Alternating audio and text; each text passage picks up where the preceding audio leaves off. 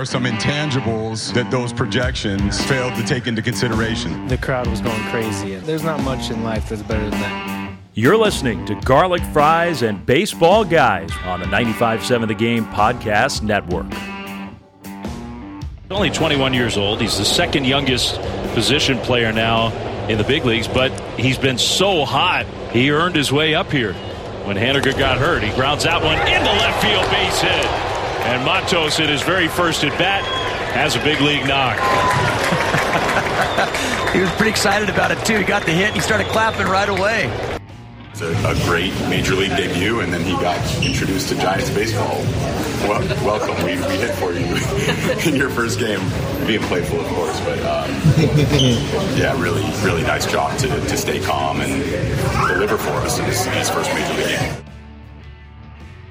Hello there. Welcome back to the Garlic Fries and Baseball Guys podcast. Sam Lubman here, as always, with Joe Shasky. And this is episode 61 of the Garlic Fries and Baseball Guys podcast. 61, Shasky. Did you know that Luis Matos struck out 61 times at the single-A level in 2021? I thought you were going to go Livan Hernandez wore number 61. Well, that was the other avenue I could go with as well. But yeah, 61 obviously, of course, is Livan Hernandez. And I'll be honest, the reason I didn't go with 61 with Livan Hernandez at 61, Shasky, is because I was never a big Livan Hernandez fan. I remember he led the league in losses in 2000, was not a fan of that. But obviously, I always remember Game 7 when I think of Livan Hernandez and how he didn't quite come through for the Giants. And I never really liked that he started that game, and I was very quick to move off of Livan Hernandez when he left the Giants. So until that point, he had been something like 11-1 in the postseason. He actually been nails in the postseason. I later learned. Of course, he did have that Game 4 against the Braves in the division series, his finest moment as a Giant. Unfortunately, we needed one more fine moment from him, but a fine moment from Luis Matos yesterday, getting his first big league hit in the second pitch he saw. And we've talked about this a lot on the Morning Roast, Shasky. The excitement of Luis Matos's debut. What has you super excited about Luis Matos right now? Well, I mean, it's not just one guy now. It's not just Bailey. It's not just Schmidt. It's now a wave. Like, you hear about this when 4 or 5 years ago, it's about a wave of prospects coming through. Luis Matos being 21 years old, second youngest position player in baseball, to the guy Jordan Walker, who's on the other team, who, the Cardinals yesterday playing left field. I thought it was pretty special. First time I can remember being this excited about an outfielder for the Giants in like forever, like Darren Lewis style, Chili Davis style. Like, that's how long it's been for most Giants fans. So I'm really excited. And then he gets a hit in his first at bat, and then he gets, pinch hit for in true Giants fashion, like Gabe Kapler said. But you know what? Like, all in all, what a great day. And hopefully this is the first of thousands of hits. Like, truly. Yeah, no, the palpable excitement around Matos, I think, does stem from the fact that, he has legitimate, like, this guy could be the dude kind of potential. Like, Casey Schmidt, a fine baseball player. I like Casey Schmidt a lot. Definitely think he's a part of the Giants' future. But I never look at Casey Schmidt like, oh, yeah, here we go. The dude is here. Like, when Buster Posey arrived, it's like, oh, yeah, this guy, he's going to be a fixture in this lineup. They're going to build around this guy. I never really saw Casey Schmidt as that type. He's still a great player. He's just not the player. Patrick Bailey, kind of a similar thing. He's a guy. He's not the guy. Luis Matos, he's the first guy to arrive where it's just like, he could be that guy. Well, could he be your Ronald Acuna? Could he be your Julio Rodriguez? I mean, those guys are phenoms, superstars. At this point, bro, I'll take being close to James Outman for the Dodgers, for crying out loud. You know what I mean? Like, that's what we're looking for as you talk about the Dodgers. They're going to face him in a little bit, and that'll be awesome for the young man to get himself acclimated. But I think the fact that he is a plus power, plus contact, plus speed, plus defense type of a player, I mean, dare I say, one of the highest prospects to come out of the outfield since Willie Mays, Bobby Bonds. Like, seriously. I mean, I think the Chili Davis one's a good one. I mean, the Giants have had so many just flops in the outfield over the last few years. I mean, you can, rattle off such a long, illustrious list, from Todd Linden to Dan Ortmeyer. Nate Scherholtz had a minute. There was a time where we thought Jarrett Parker would be the guy. Lance Niekro was another one. The tragedy of Mac Williamson. So I'm excited for it. I don't want to get like too overly excited just because I don't want to work myself up, but I want to believe this is going to be a different situation with Matos. I mean, the streak of flopping with outfielders in the draft has to end at some point. And why not with Luis Matos? Because he has everything that this organization needs to be a guy who they can build around. It feels like they've done such a great job developing pitchers and infielders. Boy, if they could just hit on one of these outfielders, just one. Sam, wouldn't it be awesome? Just one. I mean, the cachet that Farhan would have if he could say, hey, I snapped that outfielder in the All-Star game streak. I mean, that's something that multiple general managers and multiple managers over long periods of time. What, Chili Davis, when was his last All-Star appearance? Was like 86, 87, something like that? 87, yeah. Yeah, so you're looking at 35-ish years since, like Ronald Reagan was in with the White House the last time the Giants had a homegrown outfielder. And so it feels like, they have potential to finally have a guy. And again, it's one game. I'm not crowning Luis Matos. No, but he's highly rated after one game. But the hope, the feel is there. And it's going to be exciting to watch him throughout the rest of the season because, again, the wave of young guys we have, we're seeing on the Giants right now. 8 guys have made their debuts with the team this year. And a lot of these guys look like they're guys that are going to stick around for a long time. Luis Matos could be leading that way. It's just a very exciting time to be a Giants fan watching these guys come up. It's also an exciting time because the Giants, they're 4 games above 500, which is a season high. They just swept the Cardinals in St. Louis. When's the last time you could say that happened? They were 6-1 against the Cardinals this year, which I don't care how bad the Cardinals are. Considering I always consider, like, if the Dodgers are the number 1 rival to the Giants, I always have the Cardinals at number 2 because they've always just longtime organizations that have been just butting heads for so long. In the playoffs. So much nastiness in that rivalry. Great playoff series. 02, 87, 2014. 2014. Oh, yeah. The Cardinals and Cowbells, Jeff Leonard. There's the fight that Will Clark and Ozzie Smith had. Kenny Lofton up the middle. 88. Like, wins over bad teams still count. Wins over your rivals when they're bad still count. Beating the Cardinals 6 out of 7 times in the season, that still feels really good. So, and Yastrzemski coming through to complete the sweep, tying the game up when it was down to 2 strikes and 2 outs in the 9th inning. That was pretty special. And then seeing Camilo Duvall go up against 2 of the top 8. If I was putting together a lineup of 8 guys, everyday lineup of Giants killers. Oh, yeah. 2 of the top 8 all time. Arenado, Goldschmidt, Duvall, Kazem, back to back. Are you kidding me? I mean, that's an ultimate smiting of the dragon. And then you have to smite the next dragon after that. Those 2 guys are literally built to make Giants fans miserable. And Camilo Duvall's like, nah, that's not a big deal. And this excitement all feels like it's surrounding a team that maybe they could be a playoff team right now. They are 2 games up on having a playoff spot. They currently hold that 6th and final playoff spot. 2 games up on the next team. I think it's the Marlins right now are the first team out right now. Shasky, I mean, does this feel like a playoff team right now? There's a long way to go. We're not even halfway through the season. They're in the mix. And that's more than I expected. They're way farther along organizationally, in my mind, than they were at the beginning of the year. Forget the record. Record be damned. Schmidt, Bailey. Bailey's been a revelation. Bailey, I think, has thrown his name into the hat for Rookie of the Year. That's number 1. Duvall, Logan Webb. What a great contract to sign him on. It's looking better and better every single start. And then seeing Luis Matos, this feels like the organization and the tide is turning.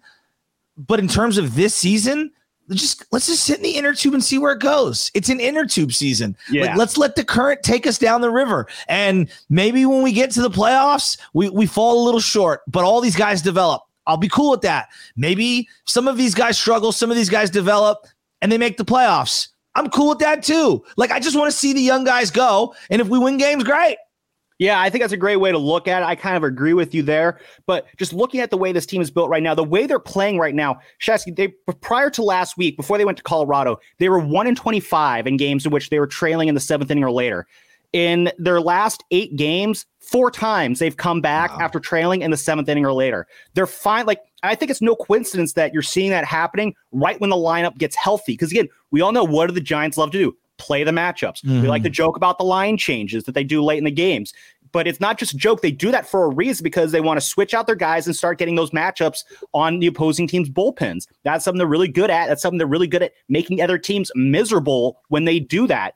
But if we're going to have a serious conversation about them being playoff contenders, they're 2 arms short in the rotation. Yes. And that's going to suffocate their bullpen at some point. I'm really worried about their bullpen. They look great right now, but they're going to be using up a lot of oxygen over the next couple of weeks if they're going to continue to trot out the openers. It's a law of averages. You're flirting with it. I agree with you there. And I think that kind of ties into a conversation that they're going to eventually have to have regarding Sean Manaea. We talked about him on the last episode that we did, where he's been great doing that bulk roll out of the bullpen. He says he's not really doing a whole lot different. There's a little bit some differences in his prep. But for the most part, like he's holding hitters to 187 in his 6 appearances out of the bullpen. He's been absolutely dealing. And at some point, the Giants are going to have to figure out whether or not they would want to put him back in the rotation, because the Brebbia-Manaea 1-2 punch in the bullpen, it does work. Brebbia does a great job as an opener. I don't think it's something you can really sustain going forward, because again, you are going to need that bullpen. The Giants bullpen has become absolutely rock solid, and to overtax them by having all these bullpen games, I mean, it works now, but there's 5 starting pitchers on a team for a reason, Shasky. It's because you need 5 starting pitchers. When you're going with the bullpen games, 1 or 2 times a week, that will eventually start to catch up to you. And the whole point of, why they got so many arms this offseason was to avoid those bullpen games. So if this is to be a playoff team, number one, you got to fix the starting rotation. You got to get more arms in there. I'm all in on Logan Webb. You've heard me how I go off on how I think he should be an all-star. I'll keep beating that drum no matter how, how not likely it's going to happen. But Alex Cobb, hopefully he can keep it up all year long. I don't know if he'll be an all-star pitcher throughout the entire season. Anthony DeSclafani is a coin flip right now every time he takes the mound. It depends on whether he's getting that slider working or not. Alex Wood is kind of right now. This is where I think they need to be really shrewd, and they got to think about getting an arm under team control for next year. Right? Like, you want to get a guy right now. I would try to jump the line and go get Shane Bieber. And because your prospects feel very good right now across the board, maybe there's 1 or 2 that you can sell that you couldn't have sold last year. And because the entire organizational farm feels different, because that's what teams say when they want to strike a deal. Do I like your farm as a whole? Not do I like that guy or that guy or that guy. Do I like your farm as a whole? I feel like baseball is starting to recognize their farm as a whole looks a hell of a lot better this year than last year. So maybe somebody bites. Yeah, and again, around baseball, people know what Farhan Zaidi has a lot of, I don't know if clout's the right word, but he has a lot of respect within the baseball community. You ask anyone, oh yeah, you got a smart guy there. He knows what he's doing. He knows how to develop talent. He knows how to find talent. People know that you can get good deals or you can find good players when you talk to Farhan. And so, yeah, it will be interesting to see just kind of how that does impact with the trade deadline. I don't know if you need to maybe break the bank for a major starting pitcher, depending on just kind of what the asking price is for pitching at the trade deadline. I would be kind of cautious about giving too much up for like a Marcus Stroman. Yes. I remember when they got Chris Bryant a couple years ago, I think they traded like their 7th and 15th ranked prospects. And I don't know, I don't have the top 20 in front of me right now, but if you can get something similar like that for a Marcus Stroman or a Shane Bieber, someone who will help you this year and next year, I would totally be okay with that, because when you look up and down the rest of this roster, again, you got a bullpen that right now makes these games basically 6 innings long. Yes. Between you can throw like a Luke Jackson, or if you can get John Brebbia out of that opener role, get him late in the game, and then you get the Rogers brothers leading into Camilo Doval. You could shorten this game very quickly if you're the Giants. And you have a lineup that, again, is capable of coming back late in games. Like, now we're seeing it. The way they handle these matchups on any given night, that was a big part of 2021, was the comeback win. I'm not saying that you could just rely on comeback wins, but you have a lineup that can, at any time, figure out a way to come back into this game. The top of this lineup, I'm very big on. I love having Lamont Wade Jr. and Tyler Estrada up there in the 1-2 spots. Love to see Luis Matos getting in there. JD Davis, when he comes back, kind of holding things down the 3-4 spots. This lineup, it can get things going early. I agree with get things going late. When you have a great bullpen, you're just missing that third part of the triarchy, which is, getting that starting rotation settled in. And maybe it's Kyle Harrison. I know. Well, maybe it is. It's asking a lot. The guy's barely gone through 5 innings, in the minors, and I know they're trying to stretch him out per se. Look, they need a proven MLB veteran to me, and then Kyle Harrison slots in as your 3, 4, 5, as opposed to your 1, 2. Right? That's hopefully is what you're looking for, depending on how much more sustainable the Alex Cobb starts are. So I'm with you. Like the team looks very promising right now. Look around baseball. There are some surprises. I mean, we just talked about the Cardinals being terrible. Who has the Marlins competing for a playoff spot? I didn't. And yet you look up and here they are. And I feel like the Giants are in the mix with the Marlins, excuse me. Yeah, who saw that coming? I think that's the thing that kind of is in the Giants' favor right now is that when you do look around the National League, I mean, obviously the Diamondbacks are setting the standard in the National League West right now. The Dodgers are also going to make the playoffs. So that's 2 slots right there. You got division winners in the Central and the East. So basically you have 2 wild card spots that you're playing for right now. Whoever comes in second in the NL East, they'll probably get one of those wild card spots, whether it's, the Marlins, maybe, the Phillies get back into things. I don't think the Mets are getting back into things. But outside of that, I mean, your competition for that 6th and final playoff spot, it literally could come down to the Giants versus the Marlins. It could be, that could be it. Whereas, last year there was a lot of teams jostling for that final playoff spot. This year, it's not as crowded of a field. And so, yeah, if they can maybe stumble into a playoff appearance, that would be great. But the Giants, I feel like they're in this kind of position where even if they don't make the playoffs, but you still see develop from the young guys, you could still call this season a success. Absolutely. But while we're in the mix, let's enjoy it. I mean, right? I mean, Sam, don't you play the games to win? And it feels like seeing this team kind of get back some of that late game swag with the pinch hitting, the platooning, the late game magic, if you will, from 2021. That's been fun, at least as of recently. It's fun when Bonte Hill's throwing papers in the air saying I'm bought into this Giants team now.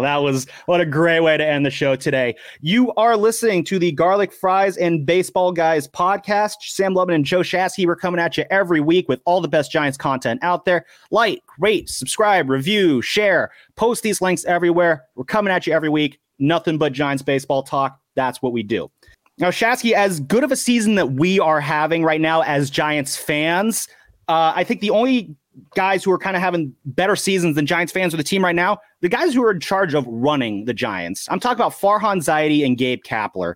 I don't know who you want to get into here first, but in terms of just the way fans were looking at these two last year versus how we're looking at them now, I mean, I guess let's start with Farhan here. Just from where we were on him last year to now, how big of a flip have you kind of really seen in just terms of how we're feeling towards Farhan right now? It just feels like everybody's optimistic, and that's what a couple of young players will do for you. I mean, when you're old and everything's a 2-year deal and a 1-year deal and a patchwork, it was like, come on, man. Like, and quite frankly, I think the Bay Area, more than most markets, very xenophobic. And what I mean by that is we just love, when it comes to sports, we love our homegrown guys. And I don't mean homegrown as in born in the Bay Area. I mean that came up through the ranks. Not that we won't embrace a free agent here and there or someone who's traded here and there, but the core of the recipe has got to be homegrown guys. It's weird, isn't it? I absolutely agree with you, Shasky. And that was why, obviously we wanted to see Aaron Judge become a Giant. That would have been really cool. For sure. With Carlos Correa, I was excited for it, but it felt kind of like a shotgun or arranged marriage, really. On paper, it made sense, but I wasn't totally vibing it. I was going to be on board with it, but it didn't feel wholly natural. And so when that deal fell through, obviously frustrating, did not like how it did go down. But at the same time, it's you know what? Maybe there's a bigger picture here. And the bigger picture is that, Jesse, the Giants have been around for 140 years. It's actually the 140th year of Giants baseball, dating back to 1883. In the 140 years, they've had a lot of great stars. Tim Lincecum, Buster Posey, Barry Bonds, Will Clark, Jack Clark, Willie Mays, Willie McCovey. Go back to the New York days. You got, Mel Ott, Christy Mathewson. Go all the way back to the 1800s with Amos Ruzzi and Iron Joe McGinnity and Buck Ewing. You know Fred Snodgrass on me? We can go all those guys. Name whoever you want. Amos Ruzzi. What all of those guys have in common, save for Barry Bonds, is they were all homegrown, came up through the organization, made their debut with the team. Point. And the one exception there, Barry Bonds, grew up in the Giants clubhouse. Yeah. So he was a different kind. Whose dad played for the Giants. Yeah, he was a different kind of homegrown. Godfather was Willie. So the Giants have always been built around that homegrown star. Yeah. And going after Judge and Correa would have gone completely anathema to this I don't know if it's a purposeful organizational philosophy to do that, but it's 140 years of history that the Giants would have been going against if they had done that. And so it just makes sense that, yeah, it has to be internal. And Farhan's finally seen these guys come up who could be these fixtures of the franchise. Like we just said in the last segment, it could be Luis Matos. He has that potential. Kyle Harrison has that potential. Marco Luciano, another guy, he could be that guy. And so when you have those guys who we have these franchise pillars coming up, you're starting to see the tangible results. Yeah, if I'm Farhan Zaidi, I'm walking with a little bit of a strut around that ballpark too. Yeah, no, and I think that the fans are starting to show out. They're starting to love their team again. This is becoming one of those I'm falling back in love with Giants baseball seasons. 1987, I think, did that for a lot of people. You could say 86 was when they started to really turn it around, but 87 was when they really captured it. But it feels that way. 09 was very similar. Pablo Sandoval. Pablo Sandoval came up, and it seemed like, they were post Bonds. You had Lincecum, back-to-back Cy Youngs. That was the second year of the Cy Youngs for him. Pablo's your first real everyday player to come up through the farm, it felt like, in forever. So it has a nice feel to it right now. And I think one of the hallmarks, whether it's the 60s, whether it's the 80s, whether it's the 2010s, when you see a wave of guys come together within a 2 to 4 year period, that's when the most success happens. And that's when you build generations of Giants fans. I truly believe that. No, exactly. I think that's a good point. Because like at the end of the 2000s, we had that whole wave coming up. Yeah, you had a group of guys all at the same time. And it's like you kind of get to grow up with those guys. Yes. Like for me, like, I was in high school when that wave started. But for me, like I went through high school and college and graduated through college with the same core of players. You become deeply attached to them. Yes. And now I think, you're still crying about Brandon Belt. Oh, yeah. I think he's a great Giant. He's one of the greatest Giants of my lifetime. You talk about, I know Will Clark is your first baseman. Brandon Belt is my first baseman because that's the first baseman I basically grew up with and enjoyed winning Giants baseball with. It's not to say that Brandon Belt's a better first baseman than Will Clark. He's not better than I'm teasing. I know, but when the Giants play the Blue Jays, I'm gonna be doing so much Brandon Belt talk that week. Oh, are you? Oh yeah, so you gonna do an exclusive? I am gonna be the Brandon Belt stan at 95.7 the game. But the more to the point, like when you have that core, when you have that vision, it's a lot easier to really enjoy what Farhan's doing because Farhan did is very different than what Giants fans are used to. I remember what this feels like right now? This feels like the montage in the movie where the fighter or the superhero starts honing their craft of their superpowers. It's the Rocky Balboa montage or their boxing skills, right? Yeah. Like that's what this is. Right now we're in the montage stage. And a part of me kind of loves this part, the development part. I really do live for this. It's the part where Farhan runs up the steps of the Philadelphia Public Library and jumps it down at the top. Or like Gabe. Gabe's probably doing it too. Well, Gabe's probably running up it a lot faster than Farhan is. Yeah. But and that I think it's good. It's a good time to get into Gabe Kapler here because he's the other side of this coin. Where Gabe Kapler, when he came to the Bay Area at the start of 2020, first off, Gabe Kapler's arrival to the Giants. It's one of the most surreal and insane arrivals you'd ever seen. You saw Farhan kind of hint at the end of 2019. Sometimes a manager fails in his first spot and then succeeds later on. And immediately Giants Twitter was like, oh crap, he's going to go after Kapler, isn't he? Like it's not that the ink wasn't dry on the contract. The contract, like there was no print on the contract at all. And Giants fans already wanted Gabe Kapler fired. He hadn't even interviewed yet. And then he does get hired and the Bay Area media just puts on this massive hit job on him because of the mistakes he's made in the past. And it felt like when Gabe Kapler got here, I felt like there was a large segment of Giants fans that wanted him to fail simply because he wasn't Bruce Bochy. And so looking at Gabe Kapler now, I mean, talk about his turnaround. Do you feel like maybe Giants fans are kind of falling in more in line behind Gabe now than maybe a year ago? Oh, absolutely. The thing with Gabe Kapler that I'm most impressed is that I had him pegged as somebody who would live and die by the Excel spreadsheet and advanced analytics and all that stuff.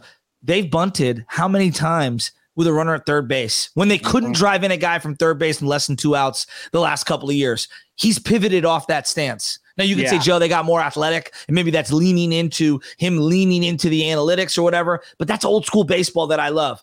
Him playing Thairo Estrada every single day and allowing him to fail and develop and become one of the top second basemen in baseball. That I appreciate, instead of just constantly platooning him right out of the game. One thing I think.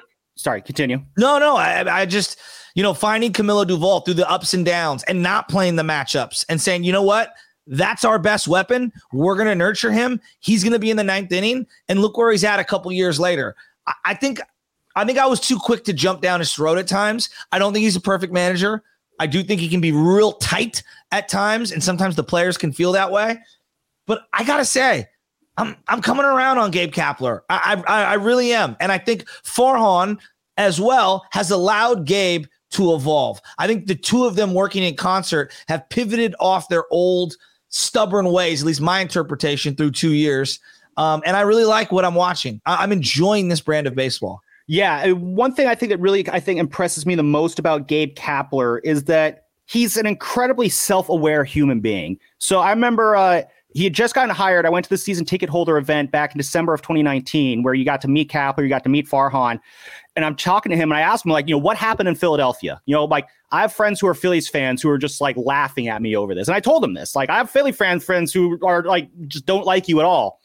And he totally understood it. He got it on the one hand. He wasn't offended or upset by me bringing that up at all. But then two, he kind of talked about, you remember his first opening day where he kind of went out to the pitcher's mound and tried to bring his reliever in, but there was no one in the bullpen. Or he got, too rigid with Aaron Nola's pitch count. And he kind of, botched a lot of decisions early on. He's a guy who learns from his mistakes. He very much is. And even more so there was the incident with how he mishandled the sexual assault when he was the farm director with the Dodgers. I remember at that same event, almost every question he got was some sort of, what were you doing? What were you thinking? Why did you do that?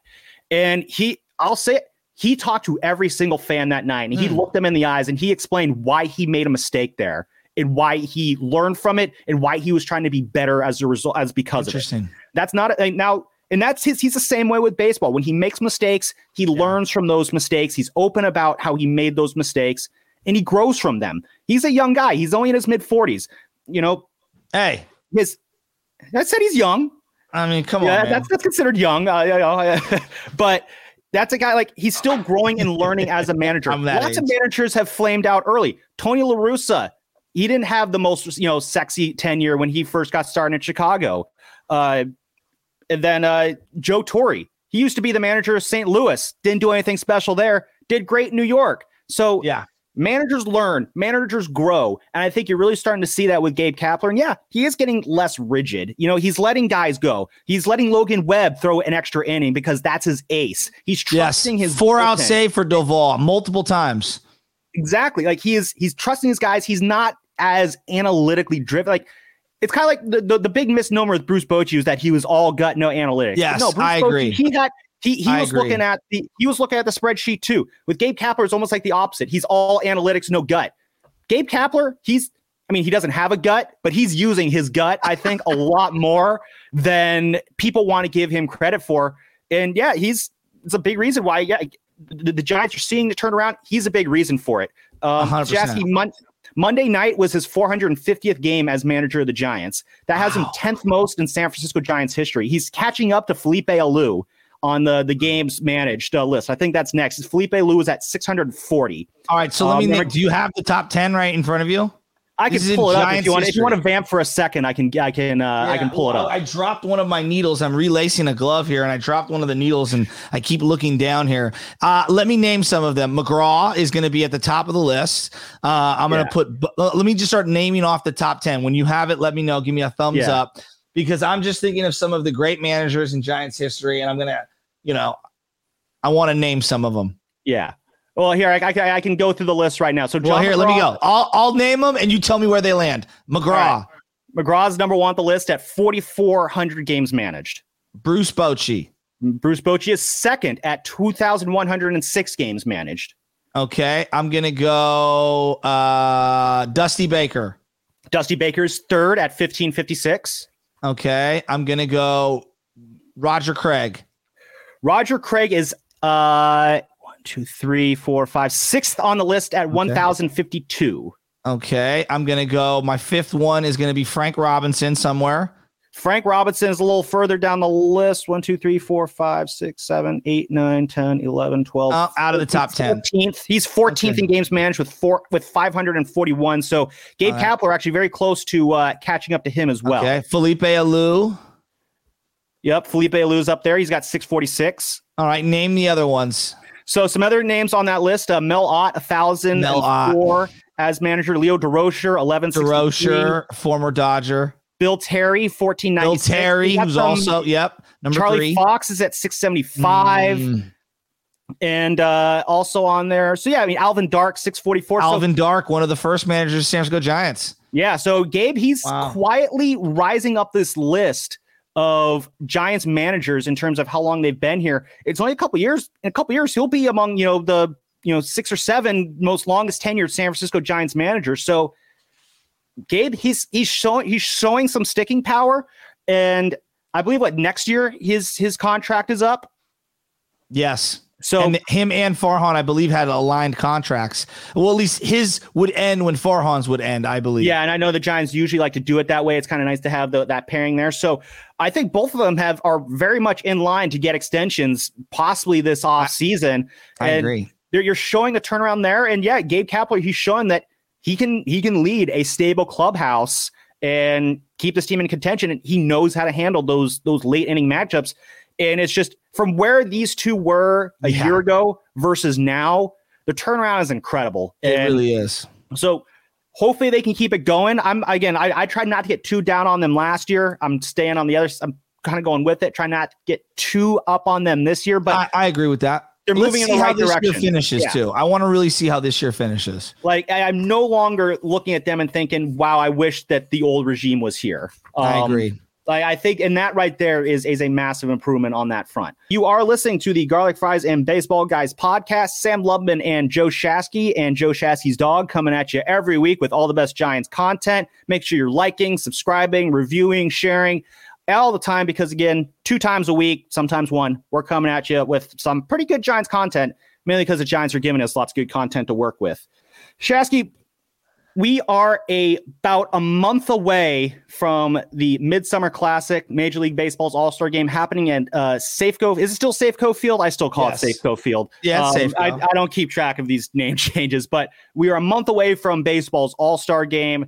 I think we already know for sure that Camilo Doval is a lock to make the game. But I'm kind of curious, who else might join him. So a couple weeks ago for the station, I kind of wrote about this, kind of saying, who could the Giants All-Stars be this year? I divided into 5 very simple categories. You got your everybody gets one. No matter what, everyone gets one All-Star. That's probably going to be Doval. Okay. You got your locks. Those are the guys who write them in ink. They will be at the All-Star Game this year. You got your guys who should be in that they're played well enough to warrant a selection, but they might get snubbed. Guys who are on the bubble, or, these guys have played very well. Maybe they get in, maybe they don't, but you're not going to shake a stick if they don't get in. And then you got your guys on the outside looking in. Those guys who have had great seasons, but you're not going to an All-Star game right now. So that's kind of how I had divided it. I don't know if you want to use a similar system there, but outside of Camilo Doval, who would you say is the safest bet to join him on the sideline in Seattle? I like Thairo Estrada. I think Thairo Estrada, defensively, number 1 rated player by advanced metrics, defensively at second base, and then offensively, he's been a catalyst for what they've done all year. They had a little scuffle when he was injured. The team just did not look as good. And I think that's because of his offensive jolt. So I'm going to go with Thairo Estrada, though. I really believe that your boy Lamont Wade Jr. has an unbelievable opportunity to get into the race as well. His on-base percentage is phenomenal. Yeah, I think Estrada is probably the safest bet there. Luis Arias out of Miami is probably get the start because he's flirting with 400 right now. Outside of that, it'll be interesting to see kind of who might bump Estrada out there. But yeah, it's the second base position. It's always kind of a weird one. I'm not totally sure who else would really get in there. The infield can be crowded in the National League, but yeah, Lamont Wade Jr. though, that's an interesting one because again, you don't see a lot of leadoff hitters who play first base. That's not a leadoff position. He's a good point. He's not really, when you look at Lamont Wade Jr., you don't think of speed in the way you would like, say, Estuary Ruiz with the A's or Ronald Acuna Jr. with the Braves, guys who they look like they're speedsters, but he's still got a little bit of scoot in there. Mm-hmm. But Lamont Wade's thing is, he gets on base a lot. He's got some good power really in there. Good defensively. He's incredibly good defensively. The problem there is that first base is always super stacked. Goldschmidt, the former MVP. Yeah, Goldschmidt, Pete Alonso is going to be in there. So that's Matt Olson, who's having a monster year. It's going to be tough kind of cracking that numbers game. He would be an interesting one. And what about Conforto? That's another one where the outfield gets very crowded very quickly. And Conforto, I feel like I had him as a guy who maybe should be in. And I think he's definitely played well enough. He had that really hot stretch in the middle of May that I feel like is kind of carrying most of his all-star credibility. Yeah. I would like to see more of that Conforto to make. What about JD Davis? JD Davis is a guy who he should be an all-star. That's the guy who I put. When you look, he is at the top of almost every single metric amongst third basemen. He's outplaying Nolan Arenado. He's outplaying some of the best third base. Aside from Max Muncy, no third baseman is playing an overall better game right now than JD Davis. Okay. The mix of defense and offense is just, and he has been a rock in the Giants lineup. Incredibly dependable. It sucks that he's going to be out for the next week or so with a sprained ankle. The problem with JD Davis is that he doesn't have that name recognition that usually the All-Star game likes. So he's probably not going to get the fan vote unless Giants fans kind of do what they did in 2012 and just overstuff the ballot box. Mm-hmm. Maybe he gets in on like the final vote kind of thing. But I think JD Davis, the fact is just people don't really know who he is. Yeah. And you kind of that's kind of where the All-Star game is. It about, the best players, or is it about the more popular players? Is it about the guys who it's all of those things. How much does last year come into focus? That's why with the All-Star game, I'm glad. Well, like Fernando Tatis Jr. is one of the top vote getters. I mean, he was suspended for pretty much all of last year at the beginning of this year. I feel like he's getting in. Yeah, no, he probably will because he is a popular player who Major League Baseball tabs as he's going to be a guy who brings young fans to the park. Yes. And so as long as that's the case, guys like Fernando Tatis Jr., they're always going to probably be at the All-Star game and probably at the expense of a guy like a JD Davis. One guy I want to throw out there, this is one we've talked about quite a bit, is Logan Webb. Can Logan Webb find his way into the All-Star game? I know I've been banging this drum. I know. Where do you stand on that right now?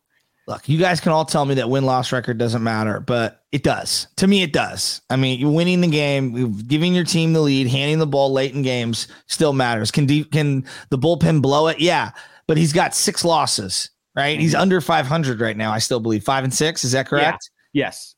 Even if it was reverse 6-5, I still don't think he gets in. There's just it's crowded. I mean, you got Spencer Strider, who's blown away right now, just been absolutely phenomenal. Clayton Kershaw has been phenomenal. There are a lot of starting pitchers. Zach Gallen, Merrill Kelly in Arizona, they're tearing it up. That being said, maybe he's a sub. I don't know. That's what I kind of think would be the case with Logan Webb too, because you look at the All-Star roster construction, you're probably figuring at least 7 or 8 starting pitchers are going to be selected. So you got to figure, the 8 best starting pitchers. Right now, I think Logan Webb's in that 9 to 12 range in terms of National League starting pitchers. So that's where I think the subs really kind of come in. And then what about like when a team like the Rockies, who's going to be the Rockies? Yeah. I don't even know if they have someone who's a starter that would qualify, but last year, Mantiply got it from the bullpen from Arizona. He was not an all-star last year, but he was their all-star nod, and he was out of the bullpen. Could a crummy team, Chicago Cubs, Yeah. Could it be Marcus Stroman or Liam Hendricks, even though they're not really deserving, but you have to fill that spot. I think, that's probably going to be a numbers game that forces Logan Webb out of the All-Star game. The one saving grace, I think, for Logan Webb is that anyone who pitches on Sunday obviously is not eligible to take part in the game. So every year there's these 1 or 2 starting pitchers who end up getting the call on Sunday. They still toe the line in the game on Tuesday night, but they're not going to pitch in the game. And that's I think Logan Webb's best chance to make it in is someone like Spencer Strider or Zach Gallen. They pitch on that Sunday, and Logan Webb, I think, should be one of the first 3 or 4 pitchers who are called to replace those guys. I think that's his best hope there. Lastly, Alex Cobb, do you think he can find a way to kind of get into the game? He's got to a great start. I feel like he's kind of slowing down a little bit, though. No, now we're reaching. We're reaching the bottom of the barrel. That's reaching. Don't hurt yourself. You're going to hurt your oblique. You're going to end up on the DL like Mitch Haniger. No, we're fish around the bottom of the barrel. I can feel the bottom of it there. The last name I want to throw out there, he has no shot of getting into the All-Star game, but I do think he deserves some sort of a shout out for how well he's pitched this year, is Tyler Rogers. No, I agree. I would love to see 2 bullpen guys get picked, Camilo and one other, because that would really, to me, exemplify what really has happened for the Giants in the first half. The bullpen has carried the staff. Yeah. And Tyler Rogers, again, I've always been a fan of Tyler Rogers. We always talk about our Bonte and I's famous civil discussion about Tyler Rogers. But my thing is, I love a good submariner. You do. I hated Young Kim when I was a kid, watching him when he was pitching the Diamondbacks. I was so jealous of A's fans that they got to enjoy Chad Bradford. I always enjoyed watching Brad Ziegler pitch. When you have a good submariner, it's just so cool. You did not go Brad Ziegler. I did go Brad Ziegler. It's fun to watch submariners. You know what? When you have a good submarine pitcher, it's just so cool. I know. It just is. And so Tyler Rogers, if the Giants were 25 and 45 right now or something like that, just an abysmal going nowhere team, Tyler Rogers is probably your all-star. I agree. But the Giants, unfortunately, they're good enough to where they have other guys who can rep the team. Look, how excited are you for this Dodger series coming up? No, I was just about to get into it because the last time the Giants played the Dodgers, it was not a pretty sight. They took 2 or 3, and the Giants looked like they were not in the Dodgers league. I agree. This is a completely different Giants team now. And going into LA, Dodgers, their bullpen is bigly scuffling right now. Their bullpen's got a 4.90 ERA on the season, Shasky. That's the second worst in baseball. Wow. Behind, just only the A's have a worse bullpen right now. Wow. And that is not a bullpen you want to have in your company. The Giants, for the most part, their bullpen is all around better than the Dodgers. Fielding independent pitching, Giants 8th in the league, Dodgers 24th. Giants much better at leaving guys on base. Their bullpen is 71%, Dodgers 69%. So they're close there. Batting average against, Giants are holding hitters to 226. Their bullpen is. The Dodgers bullpen is 255, which is second worst in baseball, behind the A's and above the Nationals. Like, this bullpen is a big train wreck right now. And the Giants are a team that's doing some damage in the late innings right now. I'm excited because I think you have a chance to really make a statement in this series if you can take 2 or 3 against the Dodgers. I'm 100% with you. And to me, you're feeling the tide of the entire NL West shift this year. Padres and Dodgers, we thought were going to be the teams for the formidable future. Is it the Arizona Diamondbacks followed by the Giants moving forward? And I was actually just about to pose that same question to you, Chassis. Do you still look at the Dodgers as the standard bearers in the West? I asked Farhan this question in the end of the season presser last year. How do you close the gap? And the first thing he said was the Dodgers, they set the standard in the NL West. So right now, Corbin Carroll is the MVP. To me, he's the MVP of the league right now. I would take him as at least an in MVP the NL West right now. Yeah, yes. Maybe Acuna gets in there, but Sean Murphy's going to. But yeah, I agree. Corbin Carroll is that dude right now. He's amazing. He's so much fun to watch. He's a hybrid of Jacoby Ellsbury, Kenny Lofton, and my guy Grady Sizemore. I mean, he's all my favorite players rolled into one. Yeah. I'm not ready quite yet to declare the Dodgers dead as the standard bearer in the NL West because they still have one of the best farm systems in baseball. I know. They can still acquire anybody they want at the trade deadline without giving up one of their top 3, 4, 5 prospects. They have a system in place to where you're seeing with James Outman, they're just going to keep seeing guys like that. These guys who just come out of nowhere of their farm system and then just start playing really, really good baseball. And a lot of people, I think, like to point out the Dodgers offseason. Oh, they're slowing down. They're not as good anymore. They're kind of scaling things back. The reason the Dodgers did not spend a lot of money in the offseason is because they are getting ready to drop the fattest check imaginable on Shohei Ohtani this winter. And I say this to anybody who will listen to me. I fully expect Ohtani to be a Dodger next year. And when that happens, are the Dodgers the standard of the NL West still? It's not even going to be a conversation because they will still be the standard. I know. I hate it too. I feel gross just saying it, but I feel like if you're a Giants fan, the sooner you can come to terms with that, the better off you're going to be. That's just where the Dodgers, they are an evil empire. I call them the Death Star. They are a Death Star. They're going to keep being a Death Star for the foreseeable future. I think that's just where they're at right now. They're a very well-run and deep-pocketed organization. And you see, like with the Padres, they could be running out of cash a lot sooner than I think they expected. The Arizona Diamondbacks says, have we ever looked at the Diamondbacks and be like, oh yeah, look at the money bags they got? The Dodgers, they have the resources to outlast the Padres and Diamondbacks. The one team in this division that I think can match them resource for resource, it's the Giants. Yeah, it's interesting. Yeah, I think you're right. But look, I just think the Diamondbacks have been very fiscally responsible, and they're building something special. I really do. Oh, yeah, they very much. And I think because they're Arizona, we laugh at them, but I don't know. I really like what they're doing right now. But I love where the Giants are at. I do. So this a very fun weekend coming up in LA. Quite the pitching matchups we have announced right now. Shasky, you ready for this? So Friday night's game, we got TBD going against TBD. Run's gonna be at a premium there. Saturday, we got TBD going against Bobby Miller, who's only made a few starts. He's 3-0 with a .78 ERA and 23 innings pitched. Another one of those farm system guys that the Dodgers love making Giants fans miserable with. And then Sunday, it's TBD going against Tony Gonsolin. So TBD against Tony Gonsolin. A little bit of gamesmanship here by the Giants, or it's because we just don't know who any of their starting pitchers are right now. Maybe Sean Manaea gets a start this weekend. I guess maybe that could be our final thought. Does Sean Manaea get a start this weekend? About time. Let's see him do something. Yeah, I would like to see him too, because again, he's been pitching well enough. And again, the Giants might not have any choice but to that's a good point. Starting rotation. So we'll see what happens. Hopefully the Giants could take 2 or 3 against a scuffling Dodgers bullpen. Dodgers bullpen threw a 4-2 lead against the White Sox on Wednesday night. It's not pretty. Dave Roberts said after the loss last night, it's very frustrating and they have to do better. It's not workload. It's not the wrong lanes or the right lanes. It's they need to be better, period. That's what Dave Roberts said last night after the Dodgers bullpen blew a 4-2 lead and wasted a gem from Clayton Kershaw. And the Giants don't get to see Clayton Kershaw this weekend. It's a miracle. It really is a miracle. Christmas miracle. It really is. So anyway, for Joe Shasky, I am Sam Loveman. This is the Garlic Fries and Baseball Guys podcast. We will be back next week to talk about this Giants-Dodgers series and then a big homestand against the Padres and Diamondbacks on the other side. So until then, we will see you on the next one.